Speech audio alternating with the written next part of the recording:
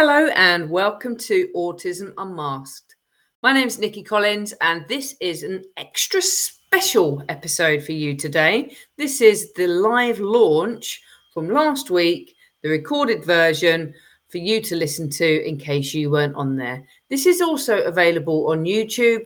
I'll link it into the show notes. There is no transcript for this because it would be incredibly confusing as there is a live question and answer aspect to this show today. So listen in, learn about the book. If you've got any questions, pop them over to me at nikki@theasdcoach.co.uk. Again, I'll pop that into the notes so you can just click through. I love to hear from you and enjoy. Good evening, everyone. Hello, my name is Penny Wilby, and thank you so much for coming this evening to the launch of Nikki's new book, Through Autistic Eyes. Through Autistic Eyes is a collection of stories of later diagnosed autistic women, inspiring and positive accounts of women harnessing their autistic superpowers. But who is Nikki Collins? Well, first of all, I must tell you, Nikki is amazing. And she told me I had to tell you that, but I'm pretty sure that it won't come as a surprise to those who know her. Nikki was later diagnosed at 34, and her story is included in the book. She has a podcast, Autism Unmasked, and is the coach for newly diagnosed business owners who want to make the most of their autistic strengths. She's a mum to a teen, bless her, has 6 guinea pigs, a whippet, and a cat. And when she's not writing books, coaching awesome women, or feeding animals, she has a love for cold water swimming, even in November. For those of you who haven't yet bought the book, you can do so by visiting her website, theautismcoach.co.uk. We shall now get stuck into the questions, and thank you to everybody who sent yours in. We'll try and get through as many as possible, but obviously we only have an hour, but I will do the best that I possibly can. So, Nikki, hello, welcome. Let's get stuck in. Question number 1. What made you want to write a book?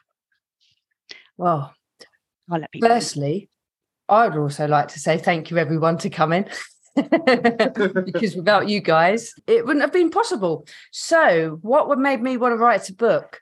I was literally walking across a field one day, as you do, and a voice came into my head and it said to me, your success is in stories. And I thought, I wonder what that means. I wonder where that could go. And the result of that is this book. Yeah, so that's why I decided to write a book. Plus, this topic is very close to my heart, and there needed to be more material on this topic from the people that actually live this experience, who are autistic. So that was my main reasoning behind it. Excellent. And can you tell us about the other women featured in the book?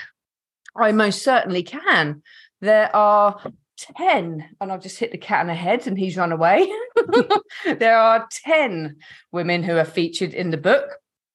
Myself, Claire Marie, Eleanor, Thora, Ali, Lynn, Kelly, Jade, Sam, and Nicola.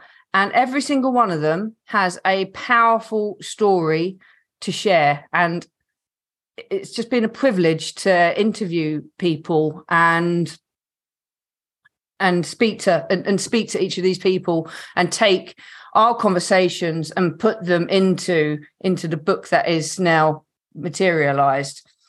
So personally, I'll go through a little bit of each story without going into all of the details, because you can find that out when you read the book. But myself, I left home at 16 and I didn't know that I'm autistic until I was 34. So it's quite a big chunk of your life. I divorced alcohol this year, and that was one of my biggest masks. And it was the most brilliant decision that I've ever made. I discovered it was a major mask. I discovered some of the reasons why I hid behind alcohol. I blocked out a lot of those reasons, and it all became really clear. And life has just got better and better and better for me. I lost a lot of myself over the years through alcohol and drug addiction. But eventually I found myself, and I am much, much, much stronger as a result of the challenges that I faced. Chapter 2 is Claire Marie, who has an amazing story about spiders. It does come with a trigger warning, and I'm not going to share it with you today because we don't have time for that, and you can read it in the book. But she was misdiagnosed, like a lot of autistic women, with so many different mental health conditions. And my favorite one, I say that in a sarcastic way rather than my favorite misdiagnosis, is mental health unknown. And that was actually put onto her medical records. They then went ahead and lost her medical records. So everything that she had ever gone through was lost and she had to start again. So needless to say, she was not in a very good place when that happened. And it was unfair, really unfair.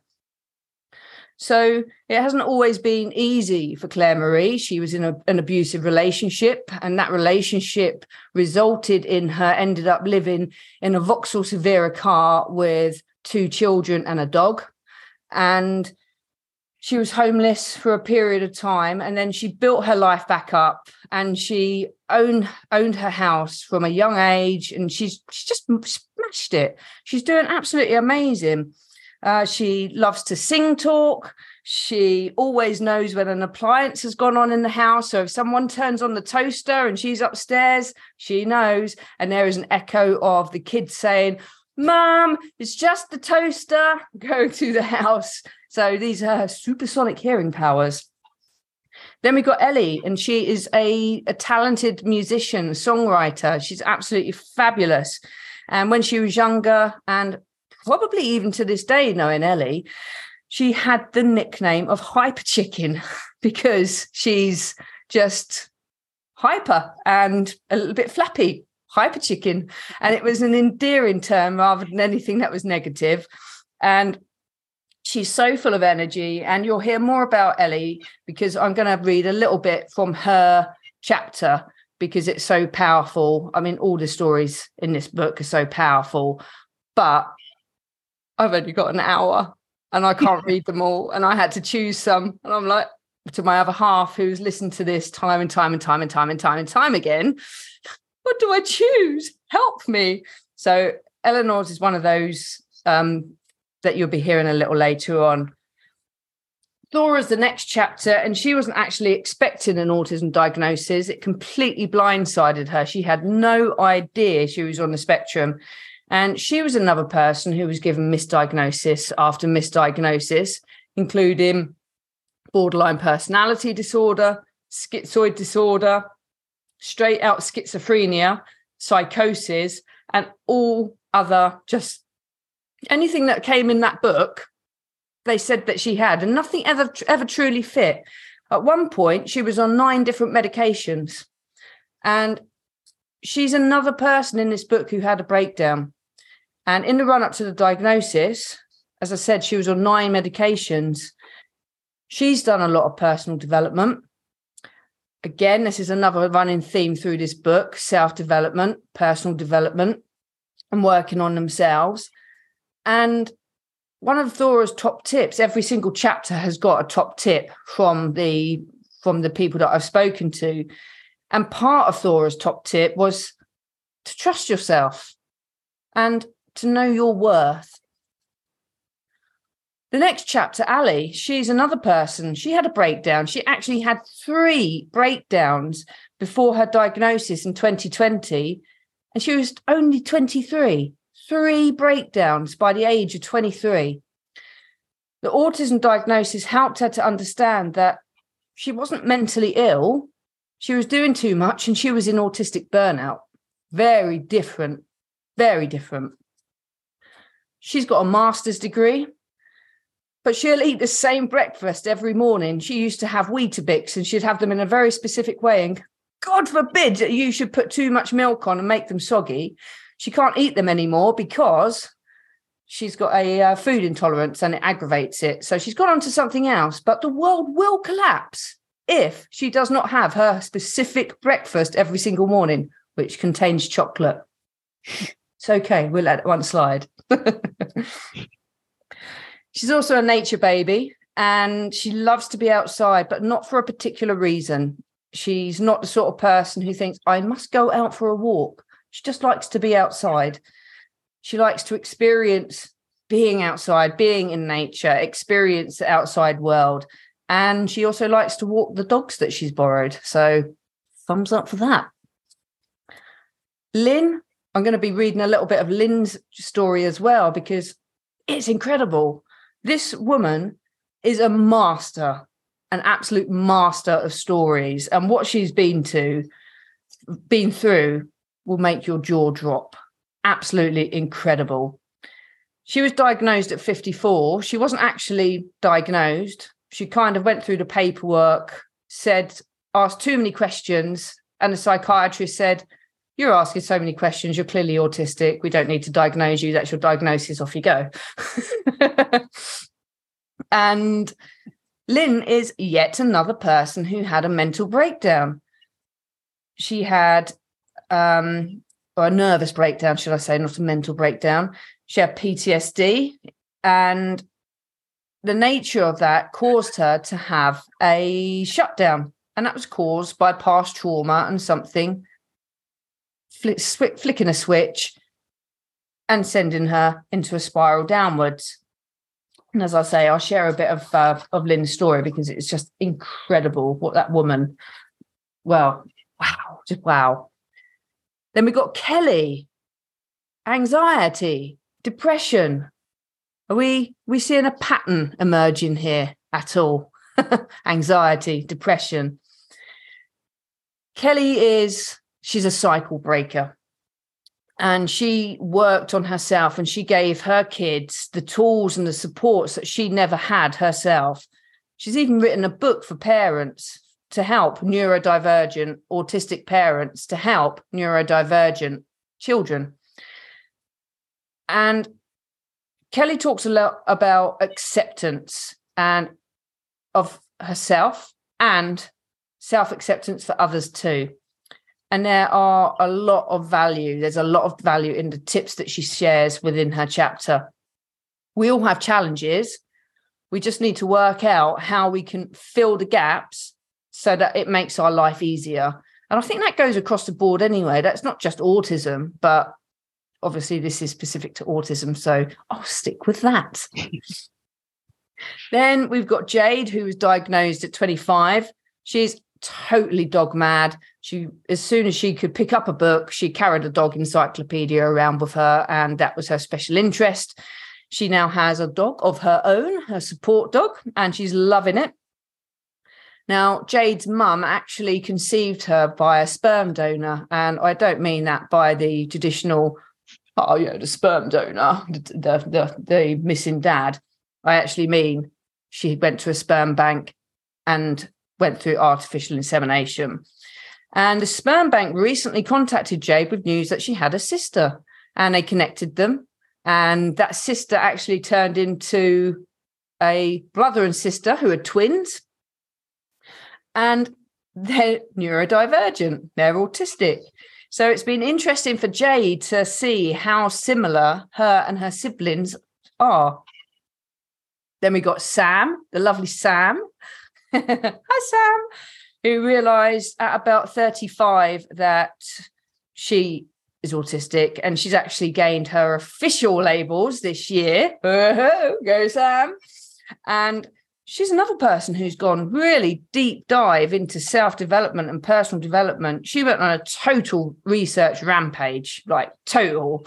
It's like, hats off to you. It's exactly what I've done. It's something that I've been doing for 15 years. And you're probably longer than me on that journey. Not sure. But we can talk about that on another epic conversation one day. But Sam's an incredible artist, and her literally biggest piece was an 8-foot dragon, which she sculpted out of expanded metal, called Alan. And who doesn't love a dragon? I'm getting a dragon tattoo 2 days after my birthday to cover up a really bad mistake that I should never have got tattooed in the first place. So yes, dragons. And Sam is one of 2 people in this book who also struggled in. Wow, look at that. There's Sam showing us her dragon, Alan. amazing. I love Alan. But Sam, again, she had eating disorder when she was younger, which is quite common amongst autistic people. If it's not an eating disorder like anorexia or bulimia, it can be eating because we don't have that control when we don't realize we're hungry because of the sense of interoception. So it doesn't register that we're hungry or thirsty. And again, this is stuff that you can learn about in the book because it's not just stories. It does give help and guidance as well. And Sam obviously recovered very well from anorexia, and it wasn't just anorexia, it was anorexia athletica because she had to go one further, Sam. And that comes with a physical element. So for her, that was a grueling training routine, which included 1,000 sit-ups, 1,000 press-ups, 1,000 leg raises on each leg every single day. And that's a lot. But she got that control back, and she now runs her own business and is doing absolutely amazing. And the final chapter is Nicola. And Nicola's story is a story that shows that no matter where or how you grow up, if you have a desire or an aptitude to learning, you can do whatever it is that you set your mind to. She, like everyone else in this book, she hasn't had it easy. No one has. But she went on to become an award-winning jewelry designer. She was published in books. Again, I say award-winning. She won loads of awards. And when she'd finished that section of her journey, she and her husband built a multi-million-pound cybersecurity business, won the Queen's Award for Innovation, and she eventually went on to become the recipient of an MBE, which was presented by the now King Charles. So it just goes to show that no matter where you are, no matter how you are brought up, no matter your early childhood upbringing, you can achieve. Autism doesn't have to hold you back. It's other people's perceptions, not you. And actually, I'm not sure if Nicola's on here this evening, but I would also like to congratulate her because she's just won another award. And she's just acing it. So she's the sort of person that just keeps on going, doesn't stop, and then ends up lapping the people that are still going, how do I do this? So she might not always have the answers or the knowledge on how to do something, but she just keeps going. She's like the Duracell bunny. She's go on and on and on and on. So that is the people in this book. Absolutely amazing. Thank you very much. I've got another question before you read an extract. So it was one that was sent in actually, but I like it. What unexpected things have you learned about yourself in the process of hearing the stories of others? And I thought that was quite a nice question to sort of follow on the synopsis of the ladies who are part of your group, your book. Yeah, I think life itself is a learning journey. And when you get to have a conversation with so many people who are aligned to you, who have had similar challenges, it really kind of highlights some areas that maybe you've overlooked. It gives you another ability to delve into your own personal development. For me, personal development, self-development is a special interest of mine. It's been quite helpful. And it's shown me how badly people have been let down by the systems, and the systems are so broken.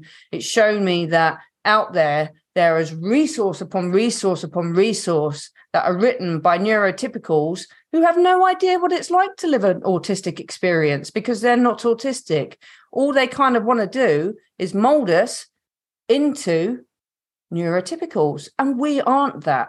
Which is why there's like this high level of anxiety and depression, because it all gets misdiagnosed. I mean, just from the little bits that I explained from the chapters in the book, you can see that people are misdiagnosed all of the time and they think that there's something wrong with them. There's nothing wrong with them. There's nothing wrong with us. And I think that it's really helped me to step into another level of confidence as well by seeing that I'm not alone. And although that I felt like an outsider for the majority of my life, there are more of me.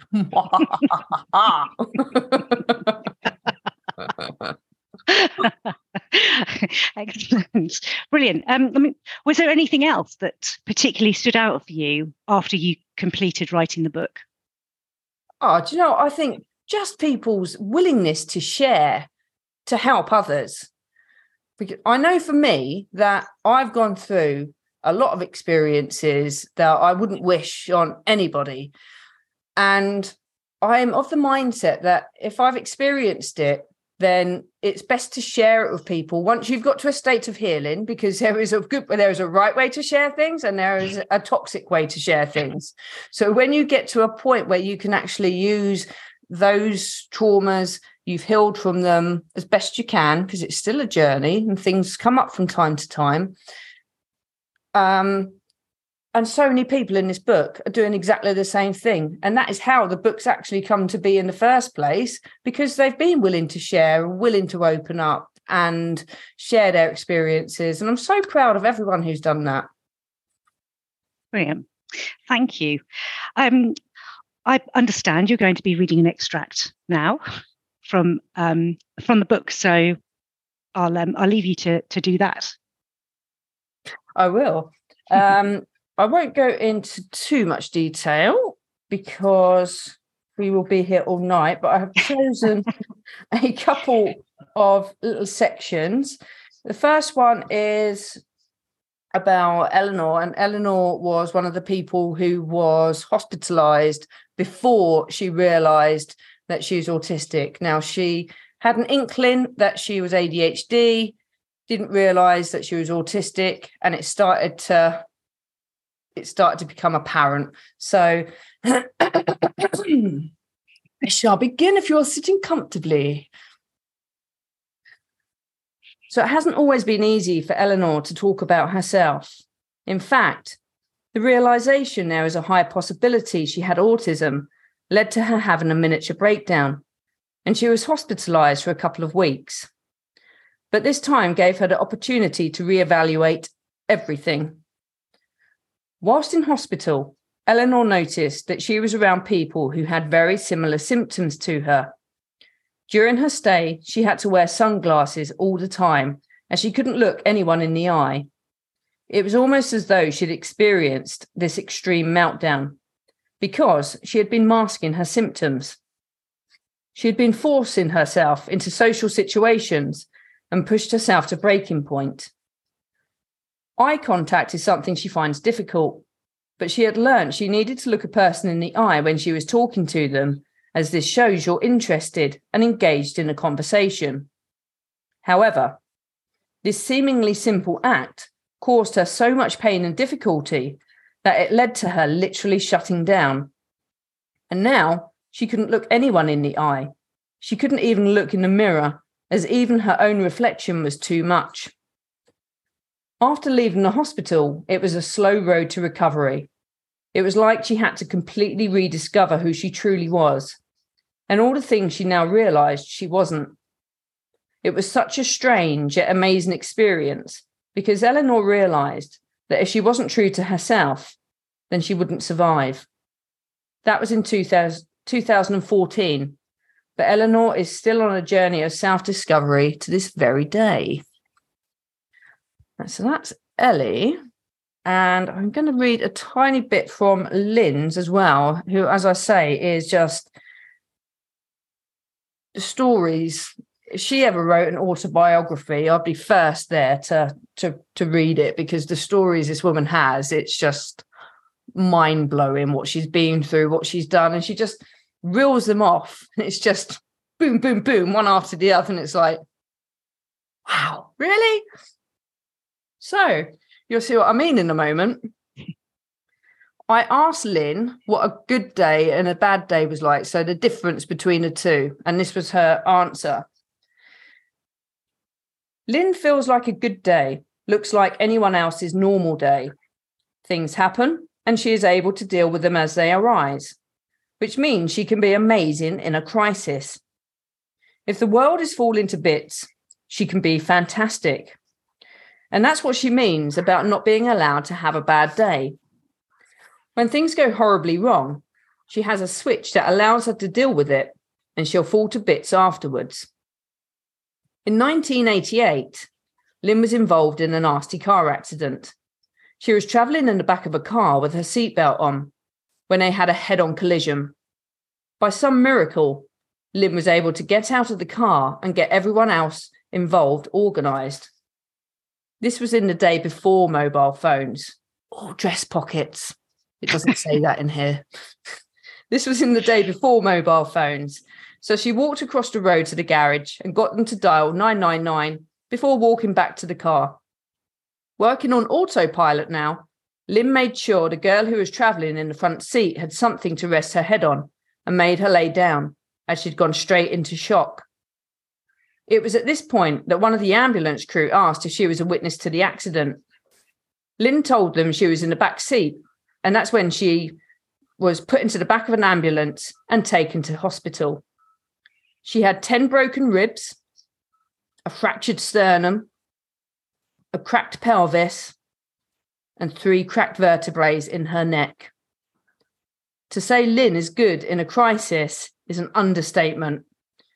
It also made me question whether her pain threshold was always that high, which she said it probably has been. Yeah. Wow, indeed.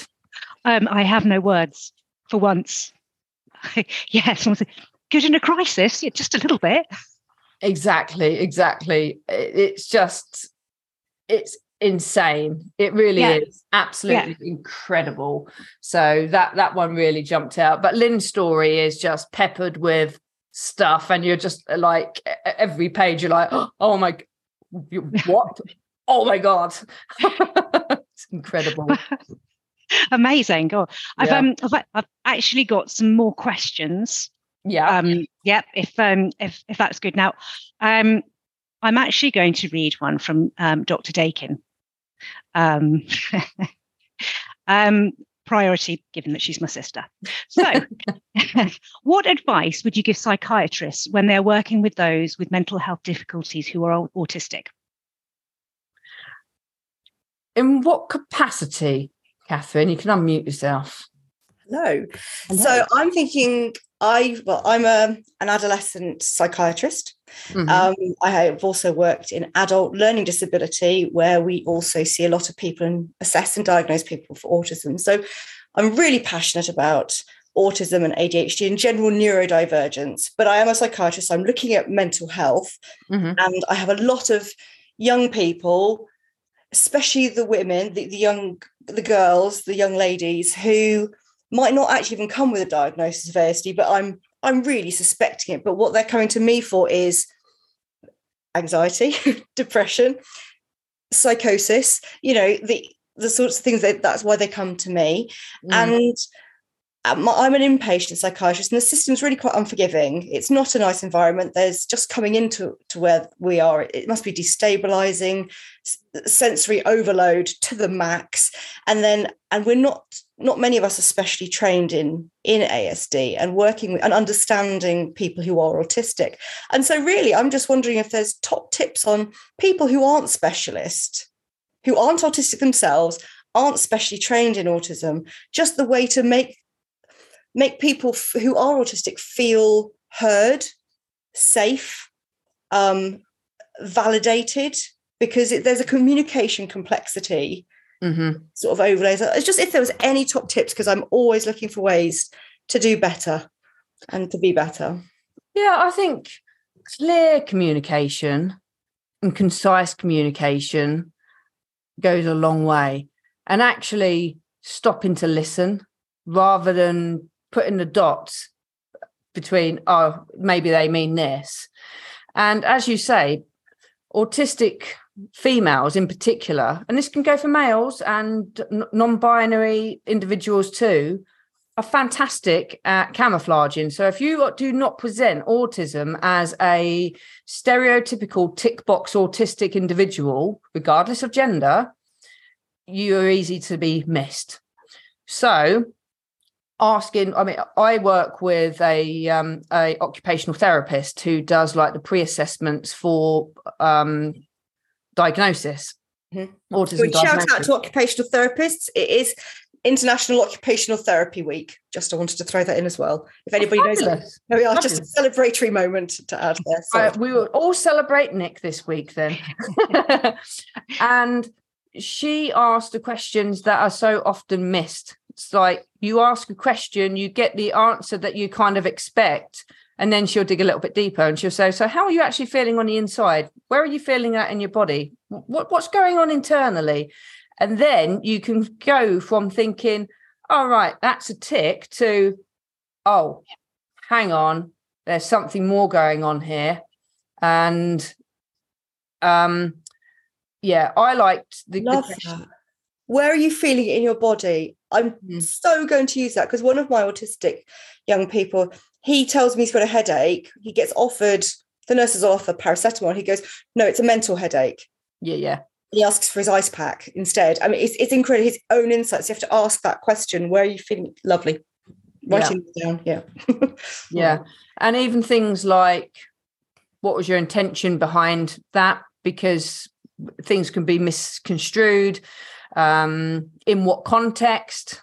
So it's these little add-ons. So think of a typical job interview. Obviously, that's not your line of work, but think of a typical job interview where you say, tell me something about yourself. And it's just, I don't know how to answer that. There's 1,000 ways I could answer that. But then if you say, in what context? They say, oh, professionally. Oh, your hobbies. Oh, in this, in that. Then it gives you a more direct line, rather than going on and feeling like, oh my God, did I get it right? Did I get it wrong? Oh no, I'm now going to think about this for the next 20 years. Brilliant. Gary has actually got his hand up. So I think he'd like to ask something. Well, just an observation about the last conversation. My daughter was diagnosed at the age of 23, which she sought herself, by the way. And she'd already been to child psychiatrists for the previous 8 years. And none of them, and that's 3, saw her as autistic. They saw the depression, they saw the anxiety. But in hindsight, she was giving them signals all the time. I feel invisible. I don't know how to make friends. I hate the feeling of certain things. So the professionals have got to perhaps assume, particularly that a 15-year-old girl is on the spectrum, and then rule it out rather than just treat the symptoms. Makes sense.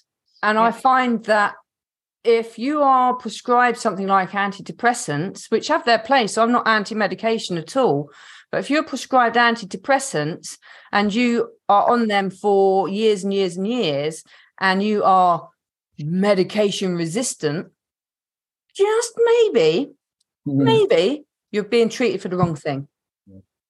She actually sees it like I do, because I, as you know, Nikki, identified last year at the age of 65. And I see it as more of an awakening. I suddenly understand myself. But that comes with the wisdom of greater age and experience. When you're 14 or 15, you don't have that experience. You've got no context. You don't have conversations. And if they're going to be placed in front of professionals, the selection of that professional is absolutely crucial. Exactly. But I would always assume that a child is autistic before they're told they're not. Anyway, that's my 4 pennies. Brilliant book, by the way. Thank you. Excellent. Thank you very much. Should we just quickly pop on to the next question, and then we'll take some more Q&As from the audience, if that's okay. Got to hear a little bit more about, I guess, the creation of the book. Describe, if you can, your writing process. I absolutely can. It was all over the place at times, but there was structure and logic. So it was a combination of autistic structure, ADHD sabotage. but it worked somehow. The fundamental process was I jumped onto Zoom with individuals. I recorded the conversation, and then I transcribed the notes. So I had everything. I couldn't miss anything off. I then put it into something that was very easy to read. I always find a hard write, easy read is the best way around. And that's what I always aim for. And each chapter was then sent off to my copywriter and proofreader. She went through it with a fine-tooth comb. That then went over to the person that I was writing about. And then that went into the final copy once all the edits were done. And, well, what I thought was the final copy, because then when you go through it again 20 million times to make sure that you got all the typos and all the things that you don't want in there, and make sure that there's nothing that could cause offence to anybody, it's a long process with many moving parts. And I've had some really amazing support and help through this process. It's not something I could have done on my own. So that's really the way that I've written it. And I've taken time out to get up at 5 o'clock in the morning to do chapters. I've done it late at night. I've done it when I couldn't sleep. I've actually carved time out specifically in my diary to be able to do it. And of course, I've built a business around it at the same time. And it's just been interesting and home educated. So yeah, doddle. Yeah. I am overwhelmed with your discipline. Unbelievable. So how long did it take you to write from when you sat down maybe with the first idea to where we are now? 2 years. 3 years? 2. 2 years. 2 years. 2 years. Wow. So how did you get it published? I self-published through my own publishing house that I had to set up, which is called Through the Nick of Time. So cool. I'm Nikki, Nick of Time. Actually, Sam came up with that one. So hats off to Sam. I'm not wearing a hat, but hats off. Thank you.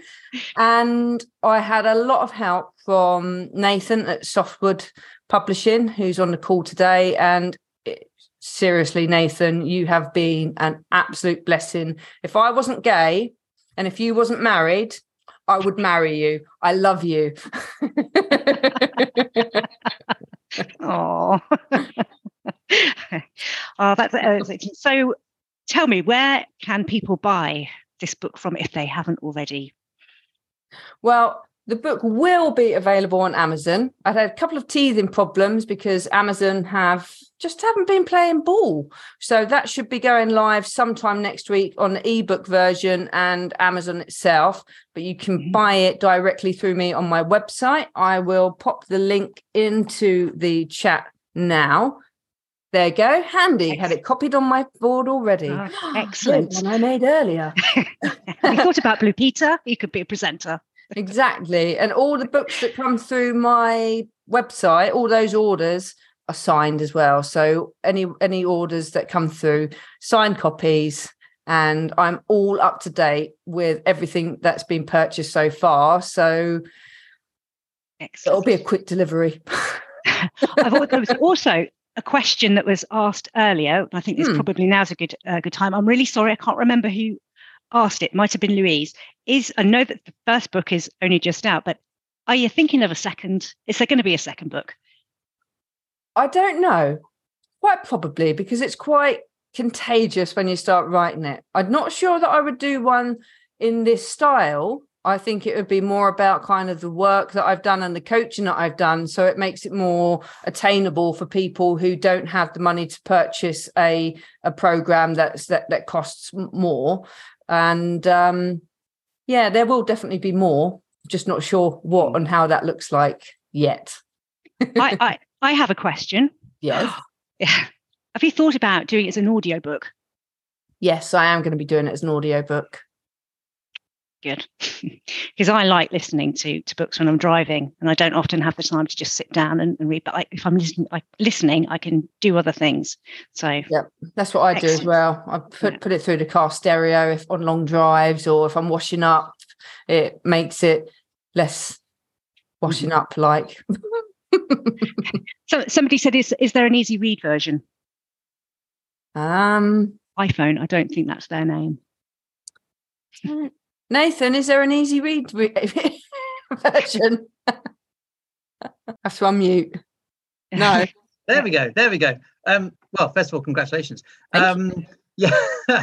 The ebook hopefully will be on next week, hopefully Monday, I think, if we can push that through. Easy read. I have to say that the way that it's been formatted, I'd like to think that it is. It's a nice font that is easy to read. So often the font size actually can be a bit of a problem as well. But I think actually what we've got here is a really, hopefully, an accessible version, whether it's paperback or ebook. But as you say, if you're looking at audiobook, doing something like that, that would be great. And that'll, again, add to accessibility. Yeah. And for the comments that have just come in about being easy to listen to, it will be me narrating. Excellent. Cool. Brilliant. Well, we've got some more. We've had lots of comments. I'm going to try and scroll back in and get them, but we've got about 10 minutes left. So we've got time for some more questions. Okay. So here's another one. Were there any surprises during the writing of the book? I'm surprised that I finished it, being ADHD.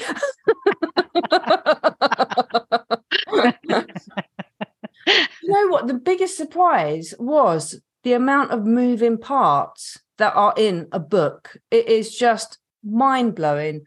I spoke to, because my writing journey started by writing one chapter in a collaborative book where people wrote their chapters and sent it in, and they were all put together and compiled. And I thought, well, if I can write one chapter, I can write the whole book. And they also did like a package where you could spend several £1,000s and they'd do everything for you. They'd coach you, they'd do the proofreading, the editing, the formatting, all of the stuff. And I thought, that's a lot of money. And now I've gone through the other side. I'm like, I can see that was very good value. I'm really glad that the way that I did it. But the amount of moving parts in it, I think, was the biggest surprise, because there's a lot to put in a book together. It's not a simple case of just carving time out and writing. Yeah. Interesting. Another question sent in. Interested to know if this book could benefit men who may want to find out more. Yes, absolutely. Autism is not gendered. It's just the research has typically been done on young white males. That's it. My next door neighbour has bought a book, and he came over the other day excited the next day and was saying how much he was learning about it, about autism, and how much he actually had no idea about it. So yes, absolutely. It's genderless. The stories are female stories, and those who identify as women, everyone is female in this book, but it's genderless. Everyone can learn from it. Yeah, brilliant. What was your big why in choosing to write a collection of stories from late identified ND women? Because there's nothing really like it. You've got individual stories, you've got bits and bobs here and there, you've got neurotypicals writing stuff about how we present, and it's often inaccurate. And I wanted a collection of stories that showed what we can achieve. We're not a deficit. We can achieve so much. And as Catherine's put in the comments there, it just goes to show you that ADHD and autistic people can achieve anything. Someone without can never let ADHD hold you back. And it's true. And that's what I wanted to get over in this book, because there is so much deficit. There is so much lack. There is so much you can't do it. And my philosophy in life, when someone tells me that I can't do it, is to stick a certain finger up and then go and do it twice.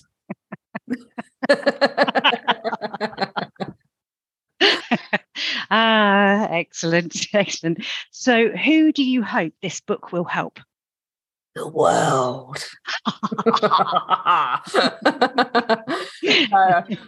I think this has got a place for everyone. The person who wrote the introduction, Laurie Buckland, she was a secondary school English teacher, and she felt that she thought that autistic students were the naughty kids.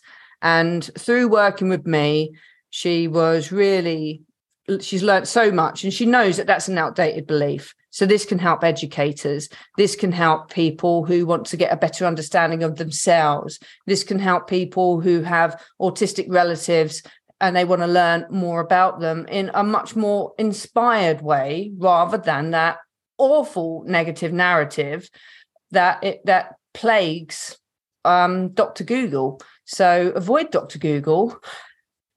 Get my book and we can educate the world between us and raise some knowledge. So, yes, I hope that answers your question, Penny. Yes, it does. Thank you very much. Well, if I can now open up questions to the floor, the virtual floor. If anybody's got any comments or any questions, they just raise their hand. You'll automatically be popped up to the top of my screen, and I'll be able to unmute you, or you can unmute yourself and ask the question. I was going to say there's a link there for Ali. Has anybody got any questions? I thought that was a hand. It's actually a cat's tail. Cat's tail. My cat's beside me. Catherine. My question is about empathy, autism and empathy. And so I have been necessarily trained in the gold standard way of assessing autism, but obviously there's so much more to it than the standardized tests, obviously there's the person who is more meaningful. But one thing that a lot of people I work with, and I keep saying especially females, because I do find I don't know if there's more masking going on, learning of social rules that women often pick up on more. This is literally just my observations of the people I work with. But a lot of them are saying there's increasing evidence that actually, because we were taught that empathy isn't something that is easily demonstrated by people who are autistic. And I'm not autistic, so I don't know that to be true. Is this just a fallacy of the old school of research? I'm loving reading things in the different communities that I've joined to try and get lived experience understanding. But what's your word on this, Nikki, and anybody in the audience who wants to? Well, I'm sure that you are aware of alexithymia, which is emotion blindness and not being able to connect with your emotions. In fact, I have something called my emotional support octopus, which is happy. I bought my son one of those because he has alexithymia. Yeah. And the thing is, when you're not able to process emotions, sometimes there's a delay on that. So it's not that we lack empathy. It's sometimes we don't know what to do with what the information that's incoming. We would just need time to process. Think of it like a big roast. There's Louise's emotional support octopus. Think of it like a roast dinner that has to digest, and then you can eat more, specifically Christmas dinner. That was a good analogy. I'm now hungry. Exactly. Yeah. Make sure those roast potatoes are right. That's the important. That's actually very useful, because I tried to talk to my colleagues to expand their minds about such matters. So that's What did you want to add, Sam? I think it's also about our aversion to pain, emotional pain. So there's 3 different types of empathy, pretty much: the cognitive, the emotional, and the compassionate. So we can move very quickly through those stages, or choose to move directly to one of those stages to avoid the pain. So the cognitive, I can stand in your shoes, I can understand the pain that you've told me you're going through. Emotional, not only can I understand the pain you're going through, now I'm feeling the pain, now I'm getting upset. And then the compassionate, which is not only can I stand in your shoes, I'm getting upset, I want to help you solve your problem. I'm there for you, 100%. Let's sort it out right now. But what I tend to do is I skip over the first 2 very, very quickly, because I want to sort it out. I want to take away your pain straight away. What I am not good at is sympathy. And it's sympathy that a lot of neurotypical people are seeking when they say they want empathy. They don't want you to just understand or sort it out. They want you to go, there. Oh, that's really terrible, isn't it? Oh, I'm really sorry to hear that, which doesn't do anything. It doesn't solve any pain. It's as bad as small talk to me. And I'm very clear with my friends and people who know me. Don't come to me if you want sympathy. Come to me if you want me to help you sort it out. Yeah. Okay. Gary, well, thank you, Sam, and thanks for the help before earlier. Gary, your hand's up, and then we'll pop over to Sherelle. You just need to unmute. That's it. Sorry about that. It's not a question. It's encouragement for you, Nikki. You're on a rising wave. You've published your book. Now is, and I know you want to make a huge difference in the world. I'm going to challenge you to write your next book, not about your coaching. It's a little bit early for that. I want you to expand your chapter on you to an entire book about you and your story. Whew. That will position you so that you'll get invited for TED Talks, etc. Should you want to do that? Challenge accepted. You've got amazing energy and deep knowledge of being before diagnosis and after diagnosis. You're almost obliged to tell the world your full story. That's it. Now I'll be quiet now. Okay, so there you go. You've got yourself a challenge. There we go. We've got time for one more question. So Sherelle, to you. Hello. The reason why I've joined this today actually is to learn more, and I'm the parent of a young autistic kid, so he's going into his teens now, and I want to know what advice you would give to a parent of an autistic child to help them understand more. Because I've read multiple books, and I heard you earlier today, stay away from Dr. Google. And that is so true. There is so much negative stuff out there about autism. And I want to help my son. And I'd want some, I want to know what advice you would give to a parent in helping us to help them. Mm-hmm. Are you autistic? There's certain traits that I've definitely noticed. Yeah. Okay. It usually runs in families. Yeah. Some people say, oh, you can't ask that. I'm like, the one thing that people say when they get diagnosed as being autistic later in life is, why didn't someone tell me? Yeah. And there's things that my son does, and I'm like, oh my goodness, I do that. And there's things that you've said, like I need to read your book. Like, I haven't got it yet, but I was going to. And there's things that you said in your book, and I'm like, I do that. I totally see that. Yeah.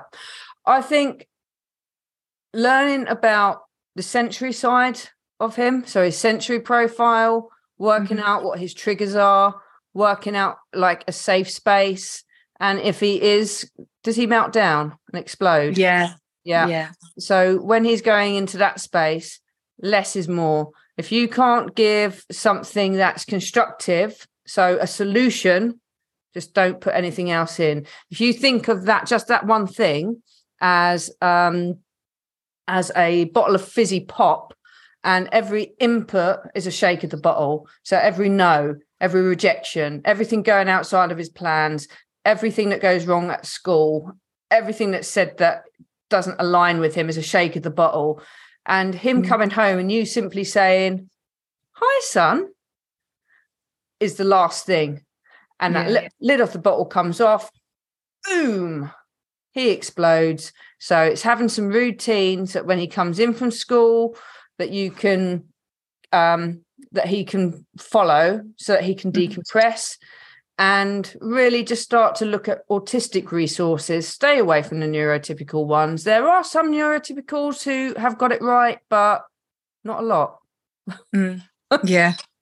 There's a lot out there. And I was just really intrigued in this particular group, to see your side of things and to hear about that. Yeah. Just sometimes just being there. and having these conversations afterwards without judgment. Yeah. Thank you. You're welcome. Brilliant. Well, it's just on 9 o'clock, so the hour is up. But Nikki, I would like to, pass over the final words for you just before we go. I'd like to thank you all for coming along. It's been great. It's been great fun. Nikki, how would you like to end this? I'm trying to find how to save the conversation, the chat. There we go. Right, done. Even that's changed since I've done it before. Well, I would like just to thank everyone who's here tonight. So thank you. And really, it's just, thank you for being here. Thank you for purchasing the book. Thank you for being a support. And thank you for sharing it, because I know you all will. And there will be more. I am going to take Gary's challenge up.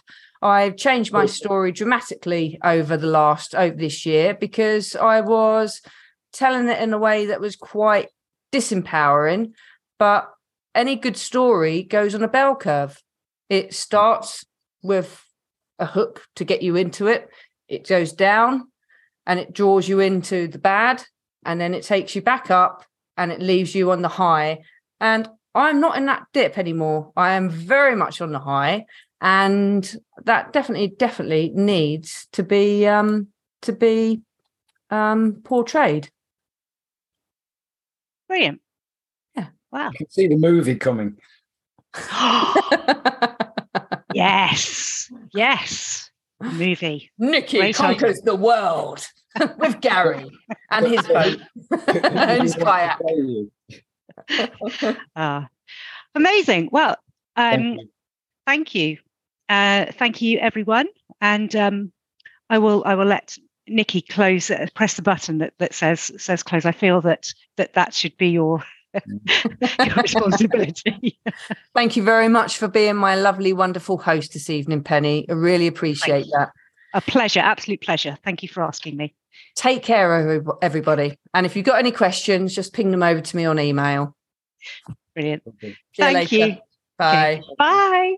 Thank you so much for tuning in and listening to this special episode, this special podcast, which was the live recording from my book launch on the 11th of November.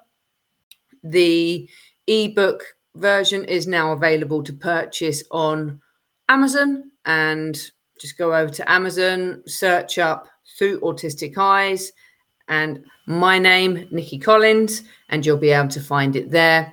It's also still available to purchase on my website, www.theautismcoach.co.uk, and just look for the new book tab and it's there for you. All of the copies that are ordered directly through me are sent out by myself and they are signed. And I still got a few copies that are available for signing. So get in quick and get your signed copies. And once again, thank you so much for your support. You can find me on my website, theautismcoach.co.uk. I'm on Facebook, The Autism Coach. I'm on LinkedIn as my own name. And I'm also on Twitter as well. So enjoy the book. Do remember to feedback and leave your reviews, because it all helps to spread the word and get the message out there. And this is an amazing resource which is going to help so many people. And I need your help to get that word out there too. So thank you in advance.